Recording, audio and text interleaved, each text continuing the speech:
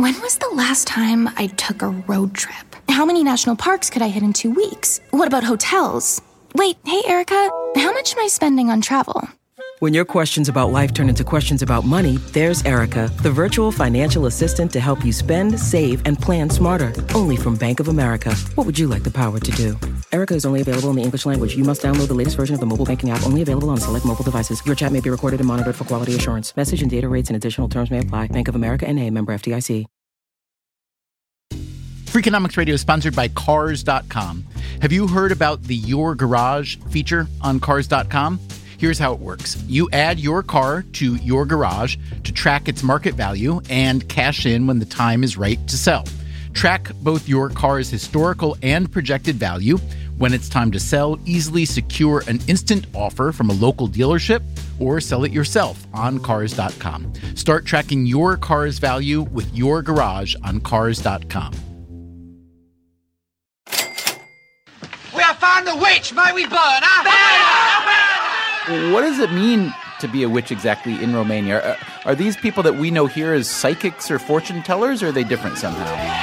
I don't know how is a fortune teller in United States, but here generally they are a woman of different ages. They can, they say they can cure some diseases. They can bring back your husband or your wife, or they can predict your future. Who is a typical client for a witch? There are quite a lot of politicians who are going to witches. You know that France's President Nicolas Sarkozy, he went to witches last years ago, and our president in Romania and very important politicians from different parties, they are going to witches. Some of them they were obliged to recognize they went to witches. Some of them it's an off-the-record information, but me being a journalist, I know that information. Vlad Miksic is a reporter in Bucharest, the capital of Romania. He knows a good bit about the witches there. Quite a lot of them, they are quite rich. They have very big houses with golden rooftops, and a lot of the Romanians, they are living in small apartments in blocks. So just going in such a building will give you a sense of majesty and respect. But the Romanian witch industry has been under attack. First came a proposed law to regulate and tax the witches. It passed in one chamber of parliament before stalling out. But then came another proposal, arguing that witches should be penalized if the predictions they make don't turn out to be true. Tell me, what do you do with witches? So if you are one of my clients and if I'm a fortune teller, if I fail to predict your future, I would pay quite substantial fine to the state. Or if this happens many times, I will even go to jail. The punishment is between 6 months and 3 years in jail. What's being proposed in Romania is revolutionary, it strikes me, because we typically don't hold anybody accountable for bad predictions. So I'm wondering, in Romania, let's say if a politician makes a bad prediction, do they get fined or penalized in any way? No, not at all. In fact, this is one of the hobbies of our president. He's doing a lot of predictions which are not coming true, of course, and after that he is re-elected, or his popularity is rising like the sun in the morning, you know? No, anyone can do a lot of predictions here in the Eastern Europe, and not a single hair will move from his or her head. Come on, people, that doesn't seem fair, does it? I don't care if you're anti-witch or pro-witch or witch agnostic. Why should witches be the only people held accountable for bad predictions? What about politicians and money managers, sports pundits? And what about you?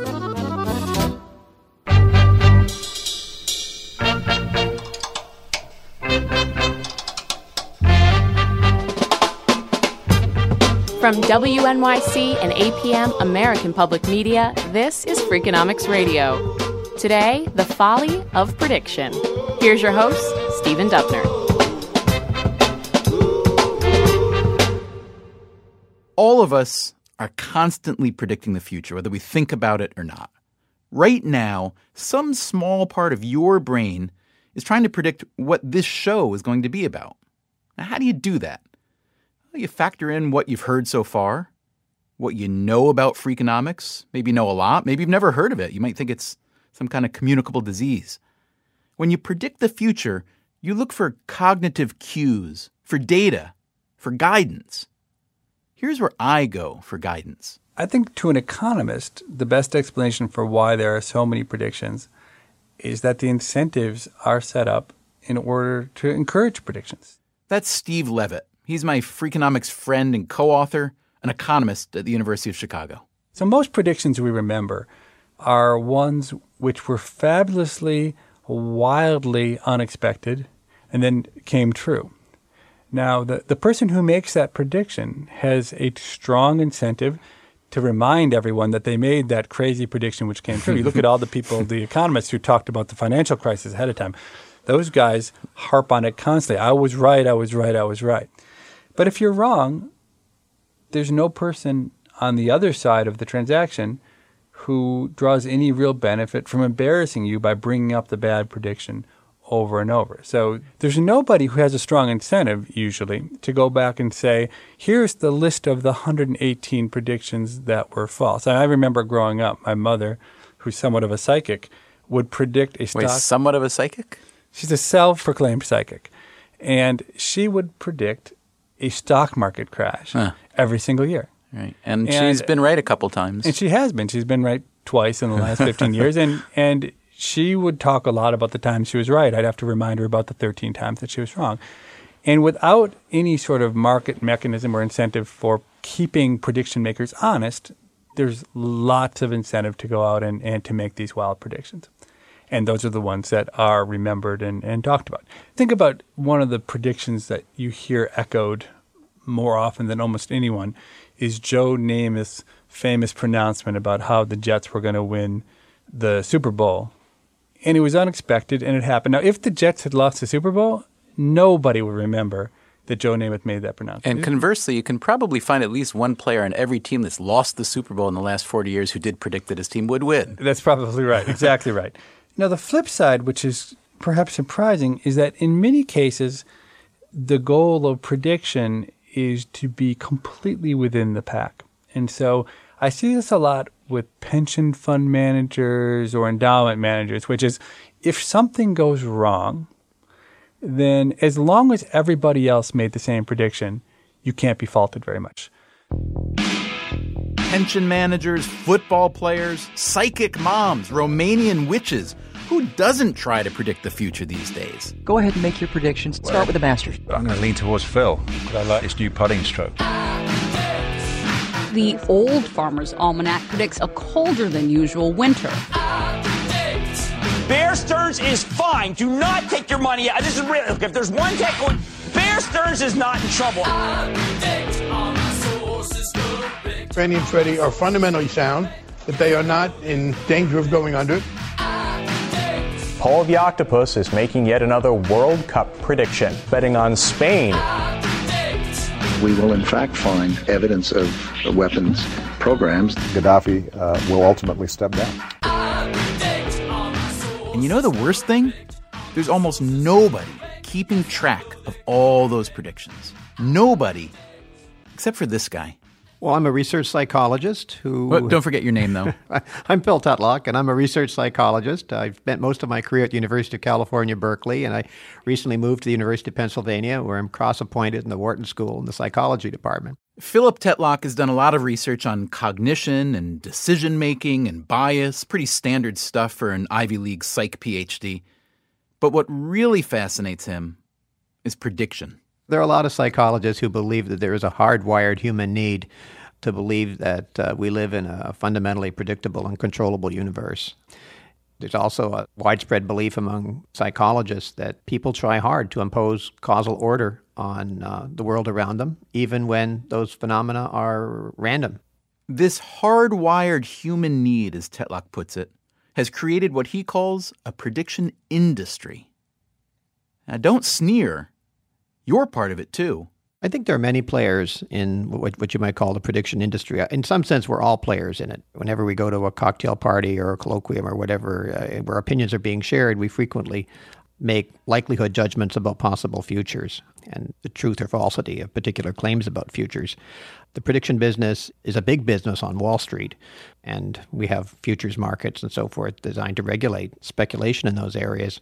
Obviously, governments have great interest in prediction. They create large intelligence agency bureaucracies and systems to help them achieve some degree of predictability in a seemingly chaotic world. Let me read you something that you have said or written in the past, that this determination to ferret out order from chaos has served our species well. We are all beneficiaries of our great collective successes in the pursuit of deterministic regularities in messy phenomena, agriculture, antibiotics, and countless other inventions. So talk to me for a moment about the value of prediction.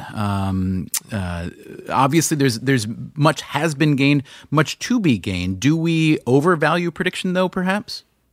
I think there's an asymmetry of supply and demand. I think there is an enormous demand for accurate predictions in many spheres of life in which we don't have the requisite expertise to deliver. And when you have that kind of gap between demand and real supply, you get the infusion of fake supply. Fake supply. I like this guy, this Philip Tetlock. He's not an economist, but he knows the laws of supply and demand can't just be revoked. So if there's big demand for prediction in all realms of life and not enough real supply to satisfy it, what does this fake supply sound like? One could say it could. There could be terrorist threats. The economy could remain the driving factor. Could. Some of that radioactivity could carry in the atmosphere to the west coast of the United States. There could be an interesting battle on the cards when the Oscar nominations are announced. Gold could be peaking its head above $1,600. It could certainly get to $2,000. Gold could go to $3,500 an ounce. There's a punditocracy out there, a class of people who predict ad nauseum, often on television. They can be pretty good at making their predictions tough to audit. It's the art of appearing to go out on a limb without actually going out on a limb. So, for example, the word could. Something could happen. So the room you happen to be sitting in could be struck by a meteor in the next 23 seconds. That makes perfect sense, but the probability is, of course, 0.0000, et cetera, 1. It's not zero, but it's extremely low. In fact, the word could, the possible meanings people attach to it range from about 0.01 to about 0.6, which covers more than half of the probability scale right there. It could happen to you. Look, nobody likes a weasel. So more than 20 years ago, Tetlock set out to conduct one of the largest empirical studies ever of predictions. He chose to focus on predictions about political developments around the world.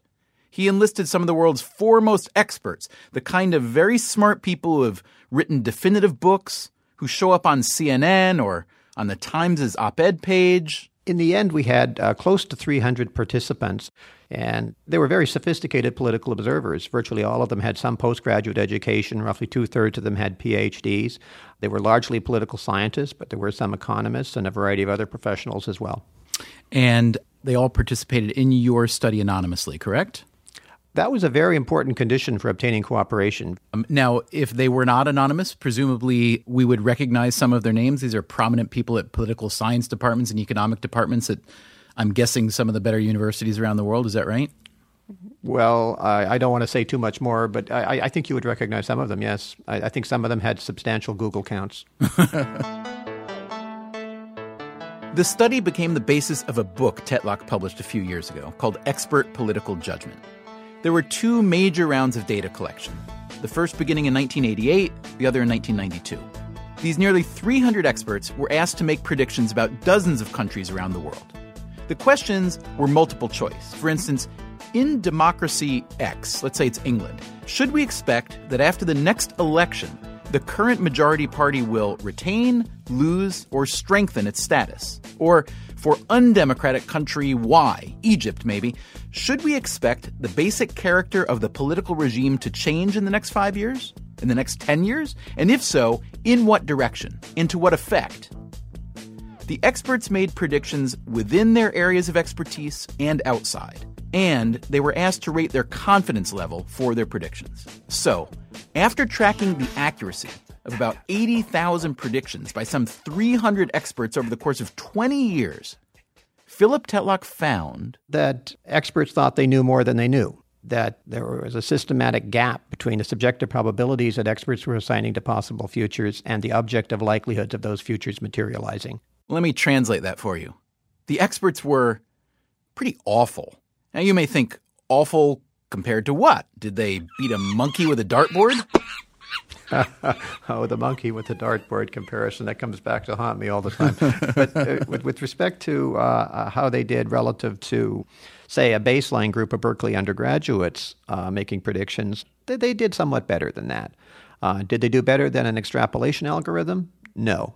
They did not. They did, for the most part, a little bit worse than that. How did they do relative to purely random guessing strategy? Well, they did a little bit better than that, but not as much as you might hope. That extrapolation algorithm that Tetlock mentioned, that's simply a computer programmed to predict no change in current situation. So it turned out that these smart, experienced, confident experts predicted the political future about as well, if not slightly worse, than the average daily reader of the New York Times. I think the most important takeaway would be that the experts think they know more than they do. They were systematically overconfident. Some experts were really massively overconfident. And we were able to identify those experts based on some of their characteristics of their belief system and their cognitive style, their thinking style. Okay, so now we're getting into the nitty-gritty of what makes people predict well or predict poorly. What are the characteristics, then, of a poor predictor? Dogmatism. It can be summed up that easily. I think so. I think an unwillingness to change one's mind in a reasonably timely way in response to new evidence, a tendency when asked to explain one's predictions to generate only reasons that favor your preferred prediction and not to generate reasons opposed to it. And I guess what's striking to me, and I'd love to hear what you have to say about this, is that it's easy to apply one word, prediction, to many, many, many different realms in life. But those realms all operate very differently. So politics is different from economics, and predicting a sports outcome is different than predicting an agricultural outcome. But it seems that we don't distinguish so much necessarily, and that there's this modern sense almost that anything can be and should be able to be predicted. Am I kind of right on that or no? I think there's a great deal of truth to that. I think it is very useful in talking about the predictability of the modern world to distinguish those aspects of the world that show a great deal of linear regularity and those parts of the world that seem to be driven by complex systems that are decidedly nonlinear and decidedly difficult, if not impossible, to predict. Talk to me about a few realms that generally are very, very hard to predict and a few realms that generally are much easier. Predicting Scandinavian politics is a lot easier than predicting Middle Eastern politics. Yes, that was the first one that came to my mind, too. All right, but keep going. The thing about the radically unpredictable environments is that they often appear for very long periods of time to be predictable. So, for example, if you had been a political forecaster predicting regime longevity in the Middle East, you would have done extremely well predicting, in Egypt, that Mubarak would continue to be president of Egypt year after year after year, in much the same way that if you'd been a Sovietologist, you'd have done very well in the Brezhnev era predicting continuity. There's an aphorism I quote in the Expert Political Judgment book from Karl Marx. I'm obviously not a Marxist, but I thought it's a beautiful aphorism that he had, which was that when the train of history hits a curve, the intellectuals fall off. Coming up, who do you predict we'll hear from next? A bunch of people who are awesomely good at predicting the future? Yeah, right. Maybe later. First, we'll hear some more duds from Wall Street, the NFL, and the cornfield. Went to the fortune teller, had my fortune read. I didn't know what to tell. Freakonomics Radio is sponsored by FedEx. Dear small and medium businesses, No one wants happy customers more than you do. So you need a business partner just like you, like FedEx, who understands your passion for serving your customers because they have the same commitment towards you. That's why FedEx offers you picture proof of delivery, packageless and paperless returns, as well as weekend home delivery to 98% of the U.S. population on Saturday and over 50% on Sunday. See the FedEx service guide for delivery information. Trust FedEx for timely deliveries. See what FedEx can do for your business.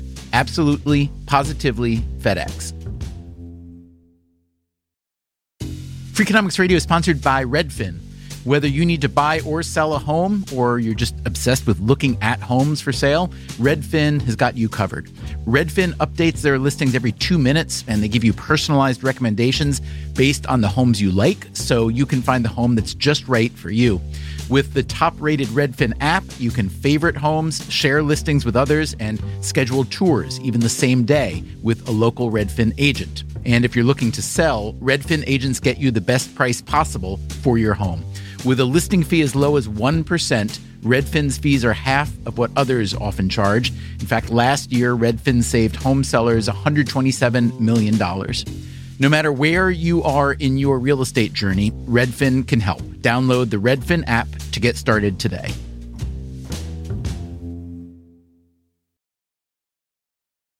Freakonomics Radio is sponsored by Marriott. TownePlace Suites by Marriott has all the comforts of home. Cook up a meal in a full kitchen, unpack and stay organized with the in-room Elfa closet system, plus bring your pet and have your best friend by your side. TownePlace Suites by Marriott has all the amenities you need to feel at home during your stay. Find the comforts of home at TownePlace Suites. Go there with Marriott Bonvoy.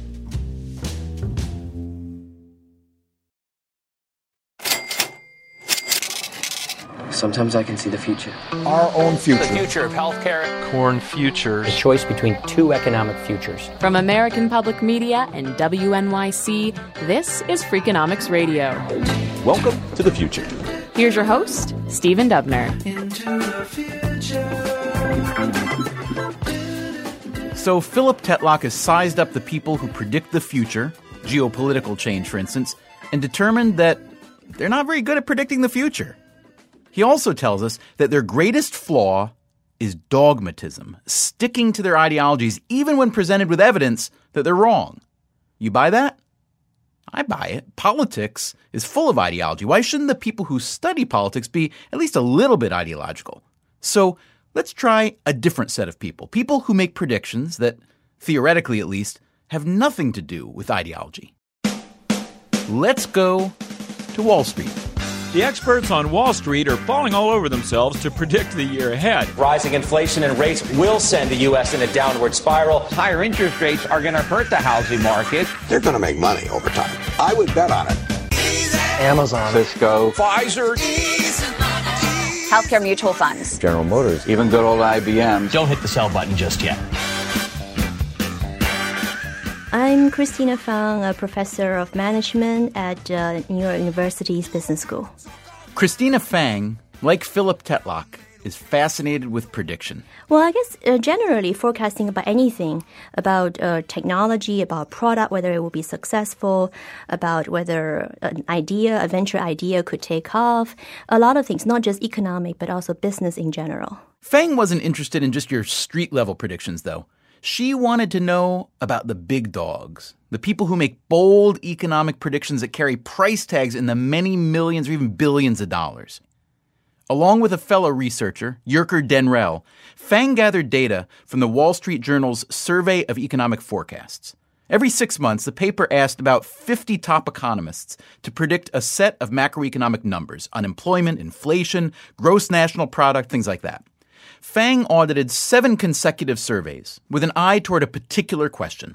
When someone correctly predicts an extreme event, a market crash maybe, or a sudden spike in inflation, what does that say about his overall forecasting ability?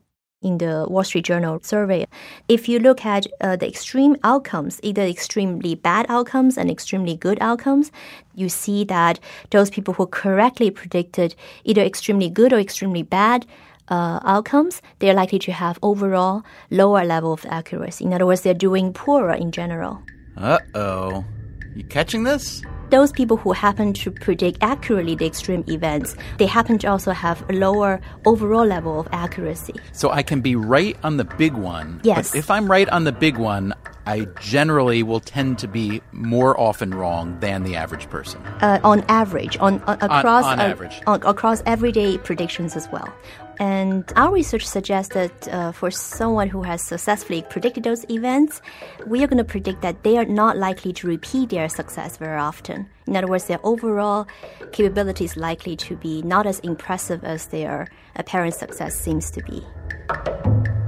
So the people who make big, bold, correct predictions are, in general, worse than average at predicting the economic future. Now, why is this a problem? Maybe they're just like home run hitters. You know, a lot of strikeouts, but a lot of power, too. All right, I'll tell you why it's a problem. Actually, I'll have Steve Levitt tell you. The incentives for prediction makers are to make either cataclysmic or utopian predictions, right? Because you don't get attention. If I say that what's going to happen tomorrow is exactly the same as what happened today. You don't get on TV. I don't get on TV. If it happens to come true, who cares? I don't get any credit for it coming true either. There's a strong incentive to make extreme predictions. Because seriously, who tunes in to hear some guy say that next year will be pretty much like last year? And then once you have been right on an extreme forecast, let's say you predicted the 2008 market crash and the Great Recession, even if you were predicting it every year like Steve Levitt's mother, you'll still be known as the guy who called the big one. And even if all your follow-up predictions are wrong, you still got the big one right. Like Joe Namath. The third annual Super Bowl game between the Baltimore Colts and the New York Jets. Baltimore has far too many weapons. Well, I like the Baltimore Colts. I've been so impressed by the Colts. Guys, well, wait a minute. We're going to win the game. I guarantee it. Well, the Jets have done it, beating the Baltimore Colts 16-7. All right, look. Predicting the economy, predicting the political future, those are hard. Those are big, complex systems with lots of moving parts. So how about football? If you're an NFL expert, how hard can it be to forecast, say, who the best football teams will be in a given year? We asked Freakonomics researcher Hayes Davenport to run the numbers for us. Well, I looked at the past 3 years of expert picking from the major NFL prediction outlets, which are USA Today, SportsIllustrated.com, and ESPN.com. We looked at 105 sets of picks total.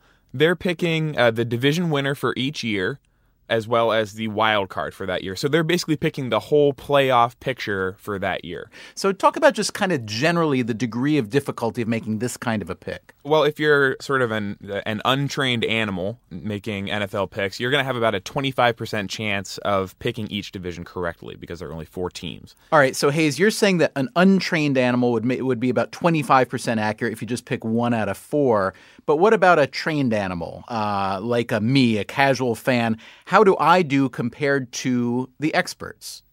Right. So if you're cutting off the worst team in each division, if you're not picking from among those, you'd be right about 33% of the time, 1 in 3. And the experts are right about 36% of the time. So just a little better than that. Okay, so if you're saying they'll pick at about 36% accuracy, and I or someone by chance would pick at about 33% accuracy, so that's a 3 percentage point improvement or about 10% better, maybe we should say, well, that's not bad. If you beat the stock market by 10% every year, you'd be doing great. So should we think of these NFL pundits as picking 36% right being really wonderful? Or I wouldn't say that because there's a specific fallacy that these guys are operating from, which is they tend to rely much too heavily on the previous year's standings in making their picks for the following year. They play it very conservatively, but there's a very high level of parity in the NFL right now, so that's not exactly how it works. Tell me some of the pundits who, whether by luck or brilliance and hard work, turn out to be really, really good. Sure. There are 2 guys from ESPN who are sort of far ahead of the field. One is Pat Yasinkis, and the other is John Clayton, who is actually pretty well known. He makes a lot of appearances on SportsCenter. He's kind of a nebbishy professorial type. And they perform much better than everyone else because they're excellent wild card pickers. They are the only people who have correctly predicted both wild card teams in a conference and a season. But they're especially good because they actually play it much safer than everyone else. Now, you say that they're very good. Persuade me that they're good and not lucky. I can't do that. There's a luck factor involved in all of these predictions. For example, if you pick the Patriots in 2008 and Tom Brady gets injured and they drop out of the playoffs, there's very little you can do to predict that. So injuries will mess with predictions all the time, and other like turnover rates in football that are sort of unpredictable. So there's a luck factor to all of this. Come on and be my little good luck charm. So whether it's football experts calling Sunday's game, or economists forecasting the economy, or political pundits looking for the next revolution, we're talking about accuracy rates that barely beat a coin toss. But maybe all these guys deserve a break. Maybe it's just inherently hard to predict the future of other human beings. They're so malleable, so unpredictable. So how about a prediction where human beings are incidental to the main action? I'm Joe Prusaki, and I am Director of Statistics Division with the USDA's National Agricultural Statistics Service, or NASS for short. You grew up on a farm, yeah? Mm-hmm. Yep, I grew up in, I always call it deep southern Illinois. I'm sitting here in Washington, D.C., and where I grew up in Illinois is further south than where I'm sitting today. We had corn, soybeans, and raised hogs. You've heard of Anna Wintour, right? The fabled editor of Vogue magazine. Joe Prusaki is kind of like Anna Wintour for farmers. He puts out publications that are read by everyone who's anyone in the industry. Titles like Acreage and Prospective Plantings and Crop Production. Prusaki's reports carry running forecasts of crop yields for cotton, soybeans, wheat, and corn. Strike the pose. Most of the time, our monthly forecasts are probably within, I can guarantee you within 5%, and most of the time I can say within 2 to 3% of the final. And someone would say, well, that seems very good. But in the agricultural world, the data users expect us to be much more precise in our forecast. So how does this work? How does the USDA forecast something as vast as the agricultural output of American farmers? Like at the beginning of March, we will conduct a large survey of farmers and ranchers across the United States. And the sample size this year was about 85,000. The farmers are asked how many acres they plan to devote to each crop, corn, let's say. Then, in late July, the USDA sends out a small army of enumerators into roughly 1,900 cornfields in 10 states. These guys mark off plots of corn, 20 feet long by 2 rows across. They're randomly placed. We have randomly selected fields in random location within the field. So you may get a sample that's maybe 20 paces into the field and 40 rows over. Or you may get one that's 250 paces in the field and 100 rows over. The enumerators look at every plant in that plot. And then they'll count what they see or anticipate to be ears based on looking at the plant.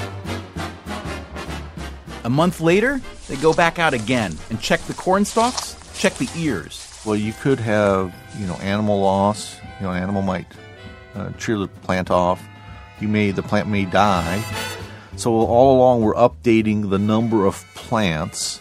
All along we're updating the number of ears. The other thing you need an estimate of ear weight or fruit weight. So they go out again, cut off a bunch of ears and weigh them. But wait, still not done. After the harvest, there's one more round of measurement. Once the field is harvested, the machine has gone through the field, the enumerator will go back out to the field. They'll lay out another plot just beyond our harvest area where we were. And they will go through and pick up off the ground any kernels that are left on the ground, pieces of ears of corn and such on the ground, so we get a measure of harvest loss. So this sounds pretty straightforward, right? Compared to predicting something like the political or economic future, estimating corn yield based on constant physical measurements of corn plants is pretty simple. Except for one thing. It's called the weather. Officials declare a drought watch for the entire state. Weather remains so hard to predict in the long term that the USDA doesn't even use forecasts. It uses historic averages instead. So, Joe, talk to me about what happened last year with the USDA corn forecast. You must have known this was coming from me. So the Wall Street Journal's headline was USDA flubs in predicting corn crops. Explain what happened.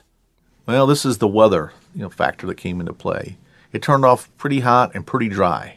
And I had asked a few folks, that are out and about in Iowa, what happened? And they said, this is just a really strange year. We just don't know. Now, if someone says, did we flub it? Well, I don't know. I mean, it was the forecast based on the information I had as of August 1. September 1, I had a different set of information. October 1, I had a different set of information. Could we have did a better job? A lot of people thought they could have. Last June, the USDA lowered its estimate of corn stockpiles, and in October, it cut its estimate of corn yield. After the first report, the price of corn spiked 9%. The second report, another 6%. Joe Prisaki got quite a few emails. Okay, the first one is, this was thanks a lot for collapsing the grain market today with your stupid, and the word is 3 letters, begins with an A, and then it has $2 signs. Gotcha, I know that word. USDA report. As bad as the stench of dead bodies in Haiti must be, it can't even compare to the foul stench of corruption emanating from our federal government in Washington, D.C. It strikes me that there's room for trouble in that your forecasts are used by a lot of different people who engage in a lot of different markets, and your research can move markets. I'm wondering what kind of bribes maybe come your way. It's really interesting. I have people that call, we call them fishers. They call maybe a day or 2 days before, and it's like I tell them, I says, why do you do this? We've had this discussion before. This could do neither one of us good because I have to sign, there's a couple things. One, I sign a confidentiality statement every year that says I shall not release any information before it's due time or bad things happen. There's like it's a $100,000 fine or time in prison. And it's like, the dollar fine, okay. It's the prison part that bothers me. But there's got to be a certain price at which, so let's say I came to you and I said, Joe, $10 million for a 24-hour head start on the corn forecast. I'm not going to do it. Trust me, somebody would track me down. I hear you. And again, the prison time, it bothers me. All right, so Joe Prisaki probably can't be bought, and the USDA is generally considered to do a pretty good job with crop forecasts. But look how hard the agency has to work, measuring cornfields row by row, going back to look for animal loss and harvest loss, and still, its projection, which is only looking a few months into the future, can get thrown totally out of whack by a little stretch of hot, dry weather. That dry spell was essentially a random event. Kind of like Tom Brady's knee getting smashed. I hate to tell you this, but the future, it's full of random events. That's why it's so hard to predict. That's why it can be scary. Now, do we know this? Of course we know it. Do we believe it?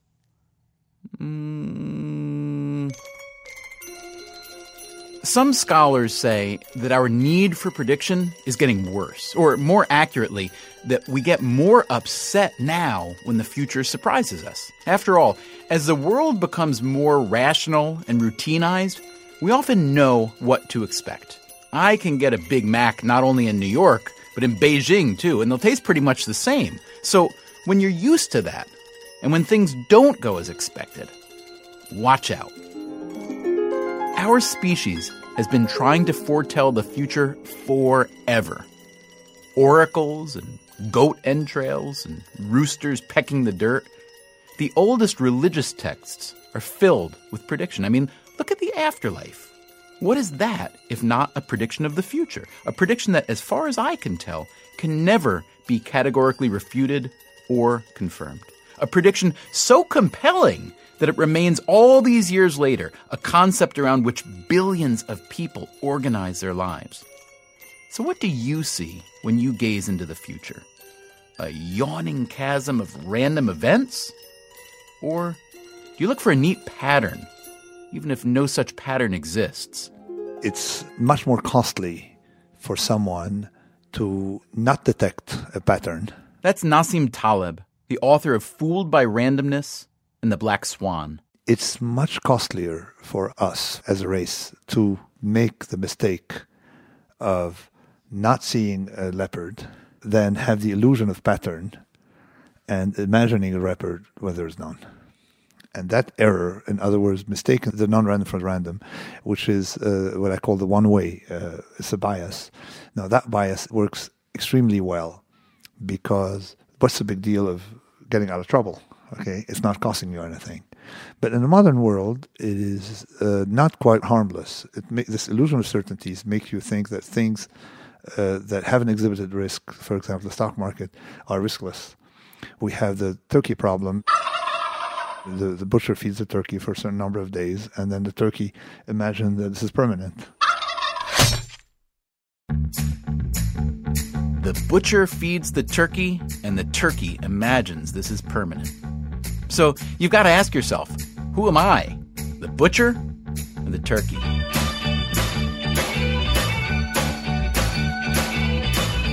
Coming up, hedgehogs and foxes, and a prediction that does work. Here's a hint. If you like this song, you'll probably like this one too.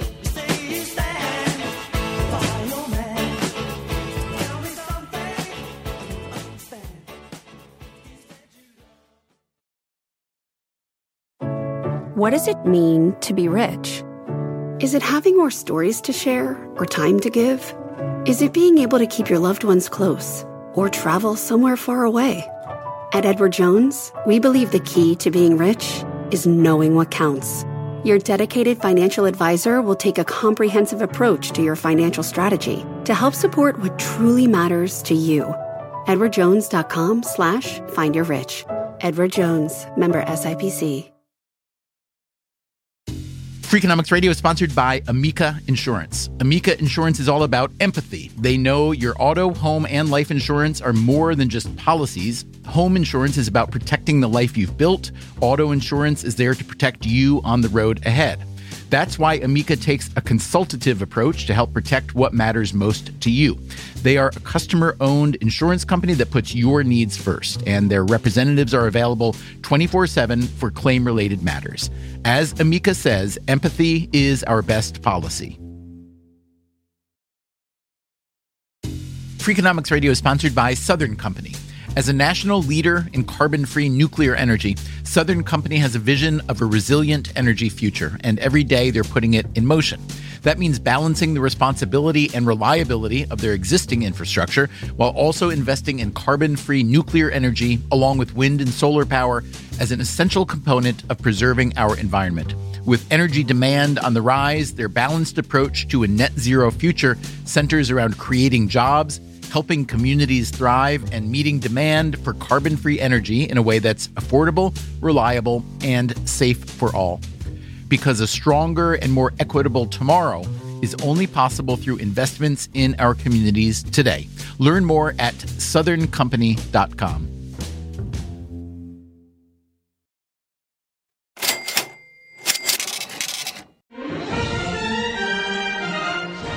Decision 2000. Election night. From American Public Media and WNYC, this is Freakonomics Radio. The Sunshine State will have plenty of sunshine for Al Gore. NBC News projects that he wins the 25 electoral votes in the state of Florida. You can pretty much take it to the bank. Hey, guess what, Sunshine? Al Gore didn't win Florida. Didn't become president either. Try walking that one back. We don't just have egg in our face, we've got omelet all over our suits. So we are congenital predictors, but our predictions are often wrong. What then? How do you defend your bad predictions? I asked Philip Tetlock what all those political experts said when he showed them their results. He had already stashed their excuses in a neat taxonomy. So if you thought that Gorbachev, for example, was a fluke, you might argue, well, my understanding of the Soviet political system is fundamentally right, and the Soviet Politburo, but for some quirky statistical aberrations, the Soviet Politburo would have gone for a more conservative candidate. Another argument might be, well, I predicted that Canada would disintegrate, that Quebec would secede from Canada, and it didn't secede, but the secession almost succeeded because there was a 50.1 percentage vote against secession, and that's well within the margin of sampling error. Are there others you want to name? Well, another popular prediction is off on timing. That comes up quite frequently in the financial world as well. And many very sophisticated students of finance have commented on how hard it is. They're saying the market can stay irrational longer than you can stay liquid, I think is a George Soros expression. So off on timing is a fairly popular belief system defense as well. I predicted that Canada would be gone. And you know what? It's not gone yet. But just hold on. You answered very economically when I asked you what are the characteristics of a bad predictor. You used one word, dogmatism. What are the characteristics then of a good one? A capacity for constructive self-criticism. How does that self-criticism come into play and actually change the course of the prediction? Well, one sign that you're capable of constructive self-criticism is that you're not dumbfounded by the question, what would it take to convince you you're wrong? If you can't answer that question, you could take that as a warning sign. In his study, Tetlock found that one factor was more important than any other in someone's predictive ability: cognitive style. You know the story about the fox and the hedgehog? Isaiah Berlin tells us that the quotation comes from the Greek warrior poet Archilochus 2,500 years ago. And the rough translation was, the fox knows many things, but the hedgehog knows one big thing. So talk to me about what the foxes do as predictors and what the hedgehogs do as predictors. Sure. The foxes tend to have rather eclectic, opportunistic approach to forecasting. They're very pragmatic. A famous aphorism by Deng Xiaoping was he didn't care if the cat was white or black as long as it caught mice. And I think the attitude of many foxes, while they really didn't care whether ideas came from the left or the right, they tended to deploy them rather flexibly in deriving predictions. So they often borrowed ideas across schools of thought that hedgehogs viewed as more sacrosanct. There are many subspecies of hedgehog, but what they have in common is a tendency to approach forecasting as a deductive top-down exercise. They start off with some abstract principles, and they apply those abstract principles to messy real-world situations, and the fit is often decidedly imperfect. So foxes tend to be less dogmatic than hedgehogs, which makes them better predictors. But if you had to guess, who do you think is more likely to show up on TV or in an op-ed column? The pragmatic, nuanced fox or the know-it-all hedgehog? You're going to be paying $7 or $8 a gallon for your oil very soon. Doomsday scenario. The policies are terrible. The beginning of the end. It's bullcrap. You got it. Hedgehogs, I think, are more attractive to the media. Hedgehogs are more likely to offer quotable sound bites, whereas foxes are more likely to offer rather complex, caveat-laden soundbite. They're not sound bites anymore if they're complex and caveat-laden. So if you were to gain control of, let's say, a really big media outlet, New York Times or NBC TV, and you said, I want to dispense a different kind of news and analysis to the public, what would you do? How would you suggest building a mechanism to do a better job of keeping all this kind of poor expert prediction off the airwaves? I'm so glad you asked that question. I have some specific ideas about that, and I don't think they would be all that difficult to implement. I think they should try to keep score more. I think there's remarkably little effort in tracking accuracy. I mean, if you happen to be someone like Tom Friedman or Paul Krugman or someone who's at the top of the pundit pecking order, there's very little incentive for you to want to have your accuracy tested because your followers are quite convinced that you're extremely accurate, and it's pretty much a game you can only lose. Can you imagine every time a pundit appeared on TV, the network would list his batting average right after his name and affiliation? You think that might cut down on blowhard predictions just a little bit? Looking back at what we've learned so far, it makes me wonder. Maybe the first step toward predicting the future should be to acknowledge our limitations. Or, at the very least, let's start small. For instance, if I could tell you what kind of music I like, and then you could predict for me some other music I'd want to hear, that actually already exists. It's called Pandora Radio. Here's co-founder Tim Westergren. So what we've done is we've broken down recordings into their basic components, so every dimension of melody and harmony and rhythm and form and instrumentation, down into kind of the musical equivalent of primary colors. The Pandora database includes more than 1 million songs across every genre that you or I could name. Each song is broken down into as many as 480 musical attributes, almost like genetic code. Pandora's organizing system is in fact called the Music Genome Project. You tell the Pandora website a song you like, and it rummages through that massive genetic database to make an educated guess about what you want to hear next. If you like that song, you press the thumbs up button, and Pandora takes note. I wouldn't make the claim that Pandora can map your emotional persona. And I also don't think, frankly, that Pandora can predict a hit, because I think it is very hard. It's a bit of a magic. That's what makes music so fantastic. So I think that, we know our limitations, but within those limitations, I think that we make it much, much more likely that you're going to find that song that just really touches you. So, Tim, you were good enough to set up a station for me here. It's called Train in Vain Radio. So the song we gave you was Train in Vain by The Clash. So let me open up my radio station here, and I'll hit play and see what you got for me. Oh, yeah. Yeah, I like them. That's the jam. So I'm going to give it a thumbs up. All right, so I like Town Called Malice. I think there are a couple more songs in my station here. Television, Tom Verlaine. He was always too cool for me. I can see why you would think that I would like him, and I appreciate your effort, Mr. Pandora. How about you? Were you a television fan? Yeah. And one thing, of course, is that these songs are all rooted in guitar riffs. Yeah. Those are repetitive motifs played on the guitar, and they're similar sounding. They got a little twang, and they're played kind of rambly, sort of a little bit rough, which is that sort of punk element in there. I got to tell you, even though when this song came up, and I've heard the song a few times, and I told you I didn't like television very much of this song, I'm kind of digging it now. See, there you go. That's exactly what we're trying to do. It's a really great thing to do, but it's not really predicting the future the way most people think of it as predicting the future, is it?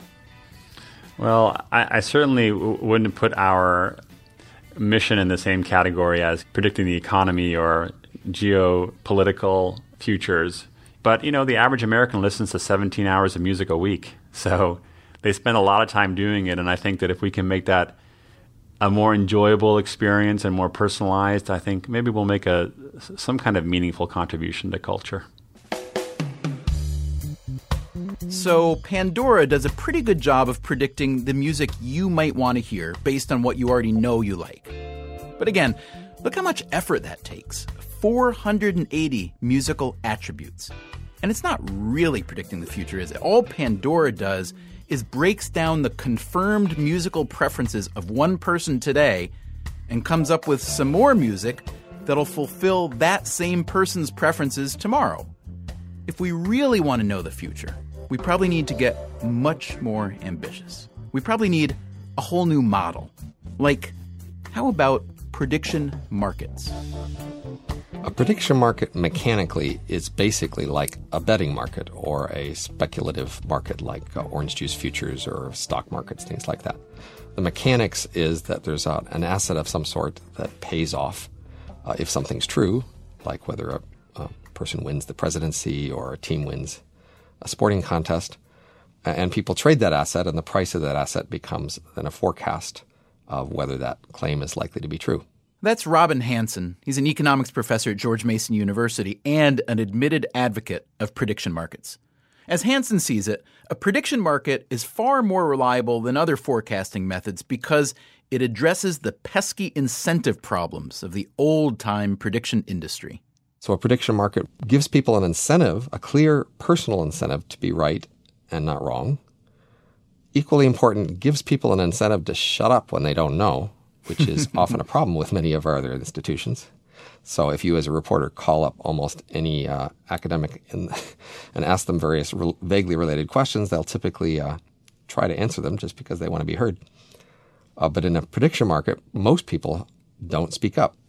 Every one of your listeners today had the right to go speak up on orange juice futures yesterday. Every one of you could have gone and said orange juice futures forecasts are too low or too high, and almost no one did. Why? Because most of you don't think you know, and that's just the way we want it. So in most of these prediction markets, what we want is the few people who know the best to speak up and everybody else to shut up. Prediction markets are flourishing. Some of them are private. A multinational firm might set up an internal market to try to forecast when a big project will be done. And there are for-profit prediction markets like InTrade, based in Dublin, where you can place a bet on, say, whether any country that currently uses the euro will drop the euro by the end of the year. As I speak, that bet has a 15% chance on InTrade. Here's another InTrade bet. Whether there will be a successful WMD terrorist attack anywhere in the world by the end of 2013. That's got a 28% chance. Now that's starting to sound a little edgy, no? Betting on terrorism? Robin Hanson himself has a little experience in this area on a U.S. government project he worked on.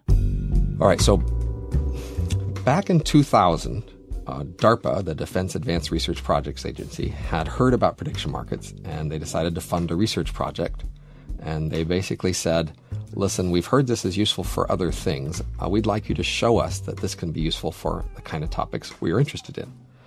Our project was going to be forecasting geopolitical trends in the Middle East. We were going to show that prediction markets could tell you about economic growth, about riots, about perhaps wars, about whether changes of heads of state, and how these things would interact with each other. In 2003, just as the project was about to go live, the press heard about it. On Monday morning, 2 senators had a press conference where they declared that DARPA and the military were going to have a betting market on terrorism. And so there was a sudden burst of media coverage. And by the very next morning, the head of the military basically declared before the Senate that this project was dead.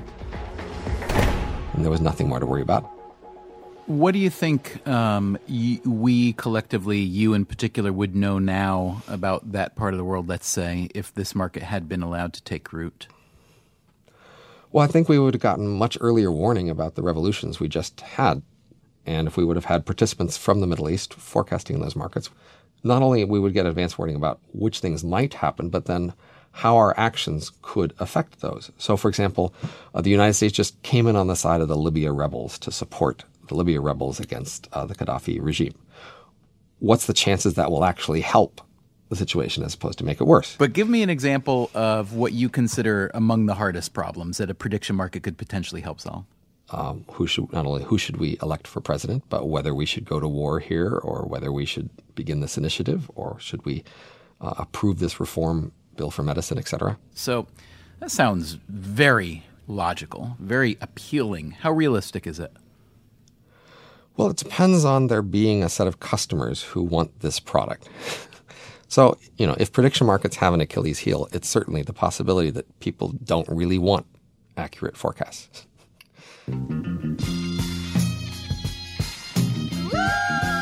Prediction markets put a price on accountability. If you're wrong, you pay. Simple as that. Just like the proposed law against the witches in Romania. Maybe that's what we need more of. Here's Steve Levitt again. When there are big rewards to people who make predictions and get them right, and there's zero punishment for people who make bad predictions because they're immediately forgotten, then economists would predict that that's a recipe for getting people to make predictions all the time. Because the incentives are all encouraging you to make predictions. Absolutely. If you get it right, there's an upside, and if you get it wrong, there's almost no downside. Right. If the flip side were that if I make a false prediction, I'm immediately sent to prison for 1 year term, there would be almost no prediction. And all those football pundits and political pundits and financial pundits wouldn't be able to wriggle out of their bad calls, saying, my idea was right, but my timing was wrong. I mean, that's how everybody does it. That big storm the weatherman called but never showed up. Oh, it happened all right, he says, but 2 states over. Or how about all those predictions for the end of the world, the apocalypse, the rapture, all that? Well, they say, we prayed so hard that God decided to spare us. You remember back in May when an 89-year-old preacher named Harold Camping declared that the earth would be destroyed at 5:59 p.m. on a Saturday, and only the true believers would survive? I remember it very well because my 10-year-old son was petrified. I tried telling him that Camping was a kook, that anybody can pretty much say anything they want about the future. Didn't help. He couldn't get to sleep at night. And then the 21st came and went, and he was psyched. I knew it all along, Dad, he said. And then I asked him what he thought should happen to Harold Camping, the false doomsday prophet. Oh, that's easy, he said. Off with his head. My son is not a bloodthirsty type, but he's not a turkey either.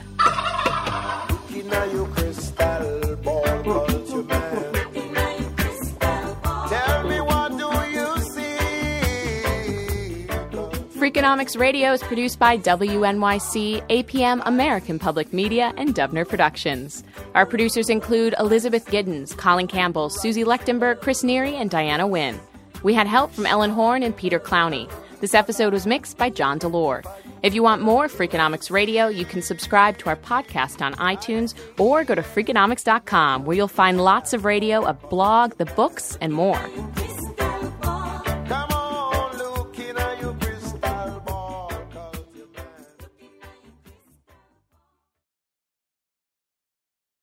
Life is a highway, and on it there will be many chicken sandwiches. But there's only one McCrispy. So go ahead and hit the turn signal if you know about this juicy gem of a detour. Walmart Plus members save on meeting up with friends. Save on having them over for dinner with free delivery with no hidden fees or markups. That's groceries, plus napkins, plus that vegetable chopper to make things a bit easier. Plus, members save on gas to go meet them in their neck of the woods. Plus, when you're ready for the ultimate sign of friendship, start a show together with your included Paramount Plus subscription. Walmart Plus members save on this plus so much more. Start a 30-day free trial at walmartplus.com. Paramount Plus Essential Plan only. Separate registration required. See Walmart Plus terms and conditions. Look around. You can find cars like these on AutoTrader, like that car riding your tail. Or if you're tailgating right now, all those cars doubling as kitchens and living rooms are on AutoTrader too. Are you working out and listening to this ad at the same time? Well, multitasking pro, cars like the ones in the gym parking lot are for sale on AutoTrader. New cars, used cars, electric cars, maybe even flying cars. Okay, no flying cars, but as soon as they get invented, they'll be on AutoTrader. Just you wait. AutoTrader.